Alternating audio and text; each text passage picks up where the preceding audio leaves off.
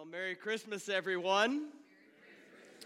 It is great to see each one of you here. My name's Aaron, and I'm one of the pastors here at Bridgewater, and we are really thankful and excited to be able to celebrate Christmas with you guys here this evening.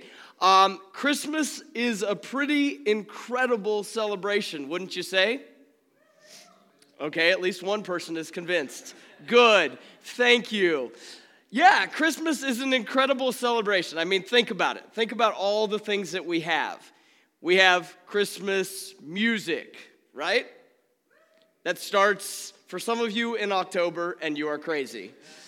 But that's what happens. We have Christmas lights. Any of you driven around and seen any of the lights? Okay, a couple of you are not Scrooges. That's good. Okay, Otsonango Park, yes, no, anybody driving around seeing the lights there? It's great. We have Christmas gatherings with family, and most of that's pretty fun, right? You know, okay? We have gifts. We have food. We even have Christmas cookies, right? Oh, wow, somebody is excited about the cookies. I appreciate that. Listen, we have all of those things. But if you really stop and think about the Christmas story, it would probably make you pause and go, what in the world are we doing having a celebration around events like this? Because the reality is that the Christmas story is a really, really unlikely story, and it's filled with a lot of things that would make you go, I'm not so sure about that. But here's what I found. As I've looked at the Christmas story and then experienced, the good, the bad, and the ugly in my own life, I have found that unlikely events tend to produce some pretty incredible celebrations if we allow them to grow. I mean, think about it with me for just a minute. Okay, I'll share a couple of stories just from my own life. I spent, my family and I lived for about 20 years in Kansas City, and last year the Kansas City Chiefs played in the Super Bowl. Okay, a couple of you are Chiefs fans. Everybody said the Eagles, that East Coast team, everybody said the Eagles would beat the Chiefs. I thought the Eagles were gonna win. We even had Eagles fans in our house for that game. That was dangerous. And then something very unlikely. The Chiefs won, and it created such an incredible celebration that even Philadelphia was celebrating by rioting their own town. I'm telling you, okay? It was great. Not to mention, since we're talking about football, and talking about unlikely things, I came across a picture the other day of something highly unlikely. This is a New York Jets World Championship ring. The last time anyone saw one of these was 1968. You can imagine, because it's highly unlikely that the Jets will ever win again, you can imagine what the celebration would be like, right? Okay, apparently you're all Jets fans. I get it. No, in all seriousness, here's what I found. I have found that unlikely good events, like things that we don't expect, unlikely good events produce incredible celebrations. But unlikely bad events cause us confusion, sometimes pain and sorrow. About 7 years ago, our neighbors, their names were Ashley and Noah, had walked through several rounds of IVF trying to get pregnant. And each round, painful as it was, resulted in pain, and more pain. Because each round failed. And one day they came over and they talked to us, and I remember the day, Ashley came over and she knocked on the door and she said, "Hey, you guys are kind of like God people, right?" And I was like, yeah, I guess you could say that. She goes, "Well, do you think that you could pray for us because we're down to our last 2 eggs?" and this is our last round. And it just doesn't seem like anything's going to change. You want to talk about pressure? So my wife and I started praying, and we prayed with them, and the weeks and the months went by, and we began to wonder, but I'm telling you, it was highly, highly unlikely. They had experienced pain and grief and difficulty all along the way. And the Christmas story is filled with some things like that as well. As we look at it here tonight, I just wonder if quite possibly some of the things that show up that are painful in people's lives have showed up in your life, things like grief. I wonder if this year there's been some things that have brought you grief. And sometimes when those things come in to our story, we don't know what to do with them. We wonder what in the world is going on, and we try to fit it in, but it feels a little bit like trying to fit it in on this tiny little Christmas tree. And then some things like sickness or problems with health come in, and we wonder what in the world is going on here, and we try to fit it in, and it doesn't seem to fit. And maybe for you, there's been something like this one this year, divorce, and you're just trying to figure out what in the world is going on. I didn't expect this. It was unlikely. How in the world could anything good come of this? How in the world could anything good come of Ashley and Noah going through round after round after round of IVF? Well, the Christmas story gives us some insight into that, because this story is filled with similar pains. You see, in Luke chapter 1, we find out that an angel shows up and talks to a woman. Her name was Mary. And he tells her that she's going to get pregnant, but she's like, hey, wait a minute. That's not possible. And she says, how is that going to happen? And in verse 35 of Luke chapter 1, the angel explains. He says this. He replied, the Holy Spirit will come upon you, and the power of the Most High will overshadow you, so the baby to be born will be holy, and he will be called the Son of God. Here's the thing that shows up that's highly unlikely in the Christmas story. Not only is there a pregnancy, like one that's never happened before, but the angel tells her God himself is going to come as a tiny baby. You want to talk about unlikely things? You want to talk about things that don't seem to make sense? God, the King of the universe, the creator of the universe, coming in a tiny little package. Not like big and bad and strong and powerful, but someone who can't even feed himself, who can't even change his own diaper, can't even take care of himself. Not only that, that Scripture tells us that Mary's fiance was so nervous about what's going on that he decided to quietly divorce her. You talk about pain. What is God up to? How could he bring anything good from this? Then the Scripture goes on and tells us in Luke chapter 2 that the child was born. And when he was born, more unlikely events occurred. In verse 7, the Scripture tells us she gave birth to her firstborn son. She wrapped him snugly in strips of cloth, and she laid him in a manger. Didn't set him on a throne, didn't give him a crown, didn't wrap him in a robe, didn't pronounce him to the world as king of the universe. She wrapped him up in these strips of cloth just to keep him warm, and she laid him in a animal's feeding trough. That doesn't seem to make sense. That doesn't seem to make sense at all. You want to talk about unlikely?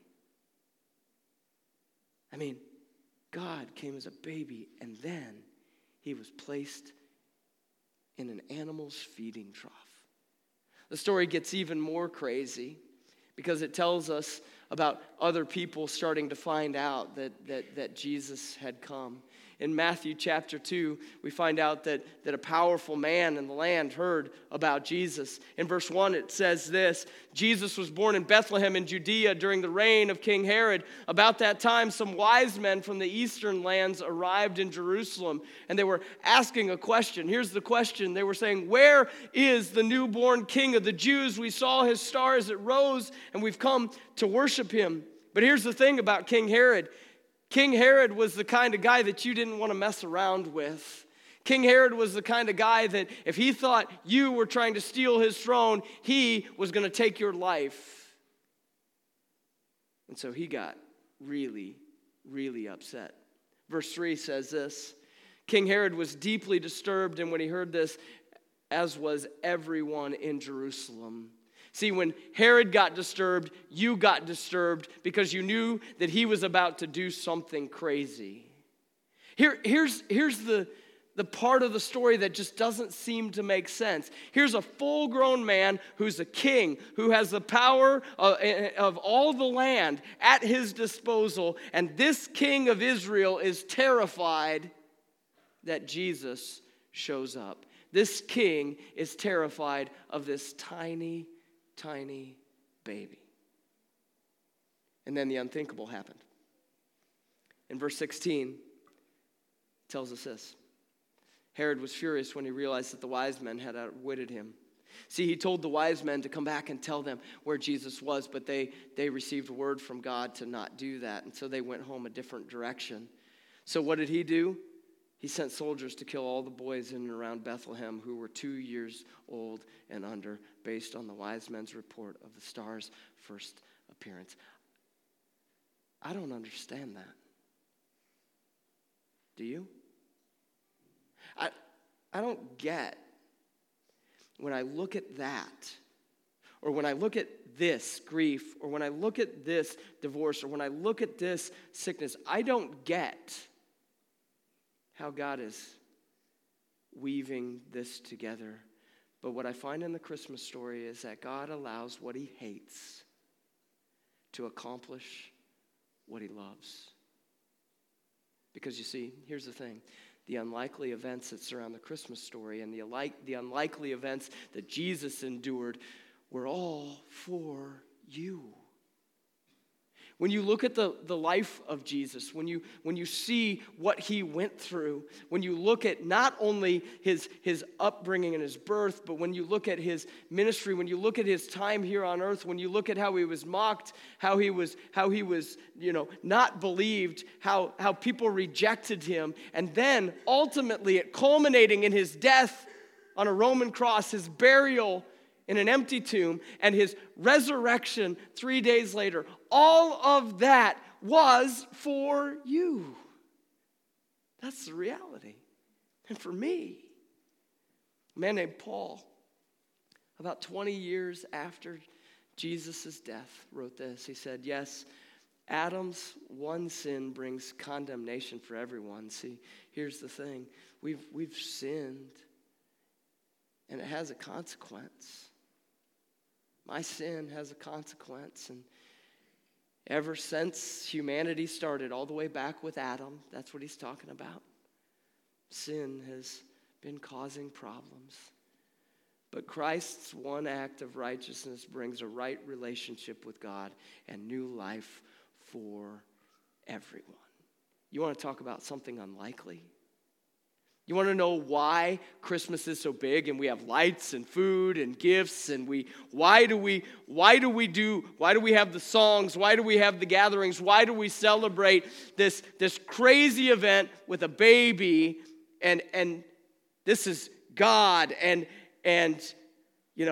he's placed in a manger? Why do we celebrate that? This is why. God was starting something big. He was doing something for you so that you and I could be made right with him. See, here's what I'm convinced of. Unlikely events tend to produce incredible celebrations. A few months after Ashley and Noah came and asked us to pray, we got a knock on the front door.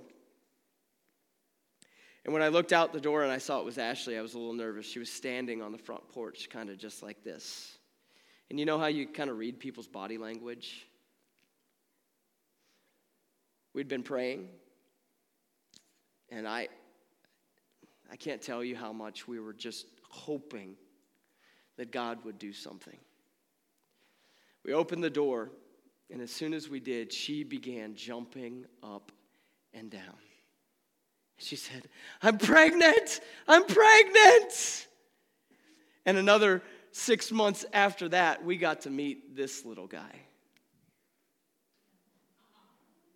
And do you know what his name is? His name is Pain. Pain. P-A-Y-N-E.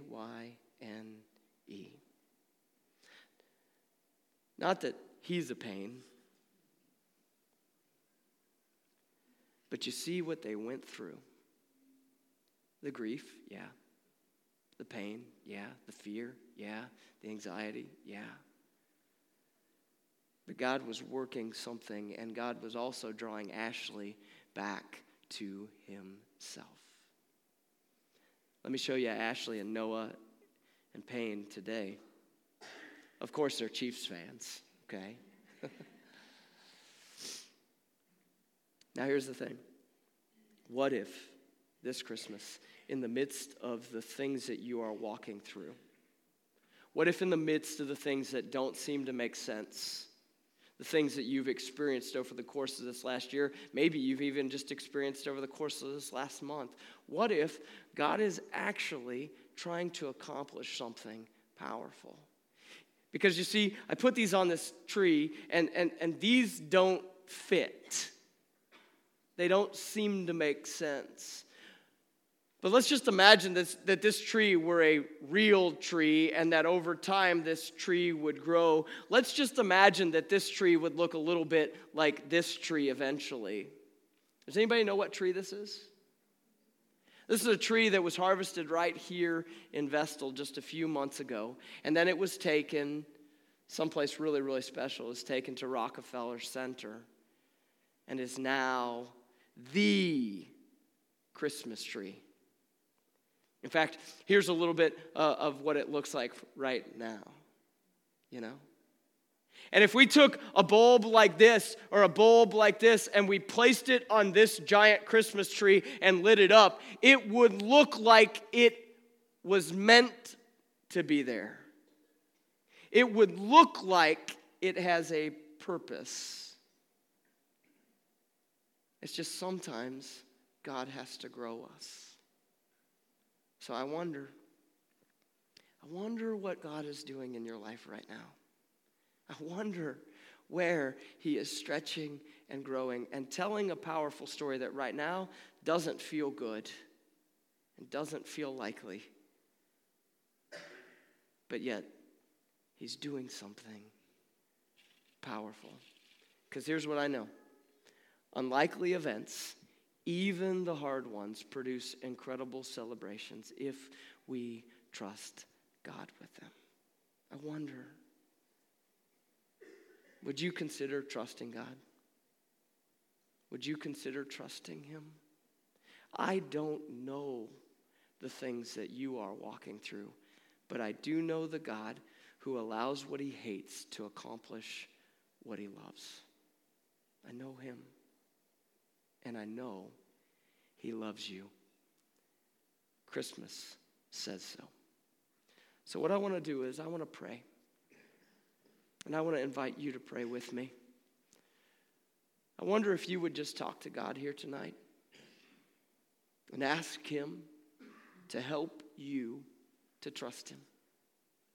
Maybe that this trust is kind of a first-time trust where it's like, God, I want to trust that you actually know me and see me. I want to trust that Jesus actually came for me. Or maybe the trust is, God, I need to trust you with something that I don't understand. Whatever it is, I want to invite you to pray along with me. And I want you to know that God will hear you. Would you pray with me?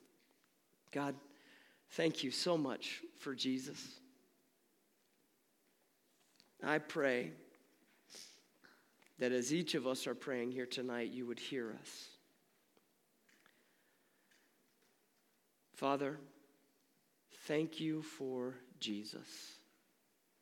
We need him. I need him. I need forgiveness and deliverance from my sin, and I believe that Jesus has done it for me. Lord, I trust you. I don't understand all the things going on in my life or in these lives here tonight. I don't know why all the pain and all of the sorrow, but I do know that you see us. God, we give it to you. Please continue to grow us so that we can see what you are doing. We ask in Jesus' name.